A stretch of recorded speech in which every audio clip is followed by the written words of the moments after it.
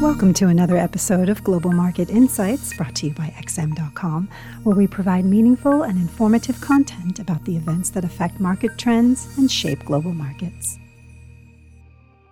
This is the Daily Market Comment podcast for Wednesday, April 5th by Haralambos Pisuros. I'm Christina Marujos, and thank you for joining us at XM.com. The dollar extended its losses against most of its major peers on Tuesday, with traders becoming again confused on whether the Fed will deliver another 25 basis points hike at its May meeting or not. Following OPEC's decision to cut oil production and the consequent surge in prices, market participants timidly started tilting the scale towards another quarter-point increase, but a cocktail of disappointing U.S. data spread fresh doubts on what could be the wisest choice at the upcoming Fed gathering. On Monday, the ISM manufacturing PMI disappointed on all fronts, while yesterday, the U.S. Labor Department reported that job openings dropped below 10 million in February for the first time since May 2021. Evidence of a cooling economy just after the banking system was shaken up by bank collapses revived fears that the Fed's already delivered hikes could result in a deep downturn.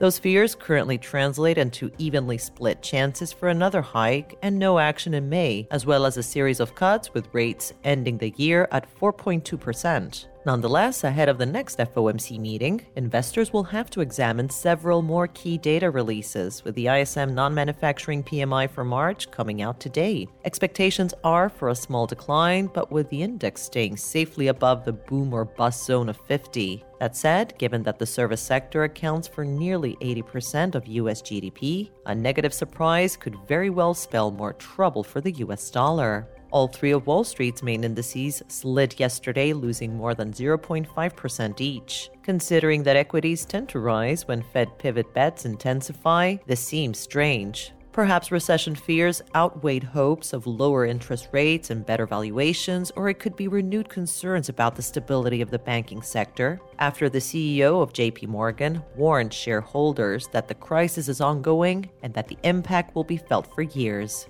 The broader picture suggests that stocks remain resilient despite yesterday's pullback. The Nasdaq remains above the key zone of 12,900, while the S&P 500 stays very close to the important area of 4,150. With investors lately ignoring anything that pushes against their view and paying more attention to reaffirmations, that zone could be easily breached on the next data point, suggesting that the Fed may need to pivot this year. If this doesn't happen by Friday, investors may get another opportunity next week if the CPI data shows that inflation slowed further. The group of traders that took the most advantage of the dollar slide were gold traders, with the precious metal surging and clearing the psychological zone of $2,000 an ounce as soon as the job openings data was out. With the market stubbornly sticking to its view that rates in the United States will be cut later this year, the path of least resistance for gold may be to the upside. The next areas to watch out for may be the peak of March 8, 2022 at $2,070 an ounce, or the record high of around $2,075 an ounce hit on August 7, 2020.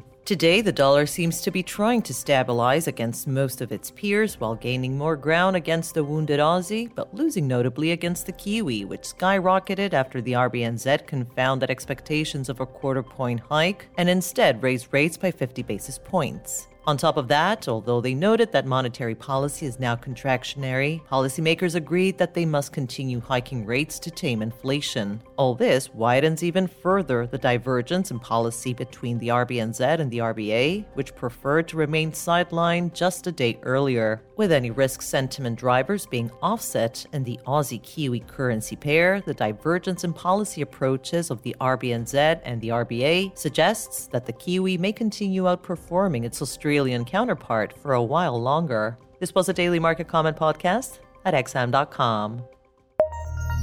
Thank you for listening to another episode of Global Market Insights, brought to you by XM.com. For more in-depth technical and fundamental analysis, be sure to visit www.xm.com/research.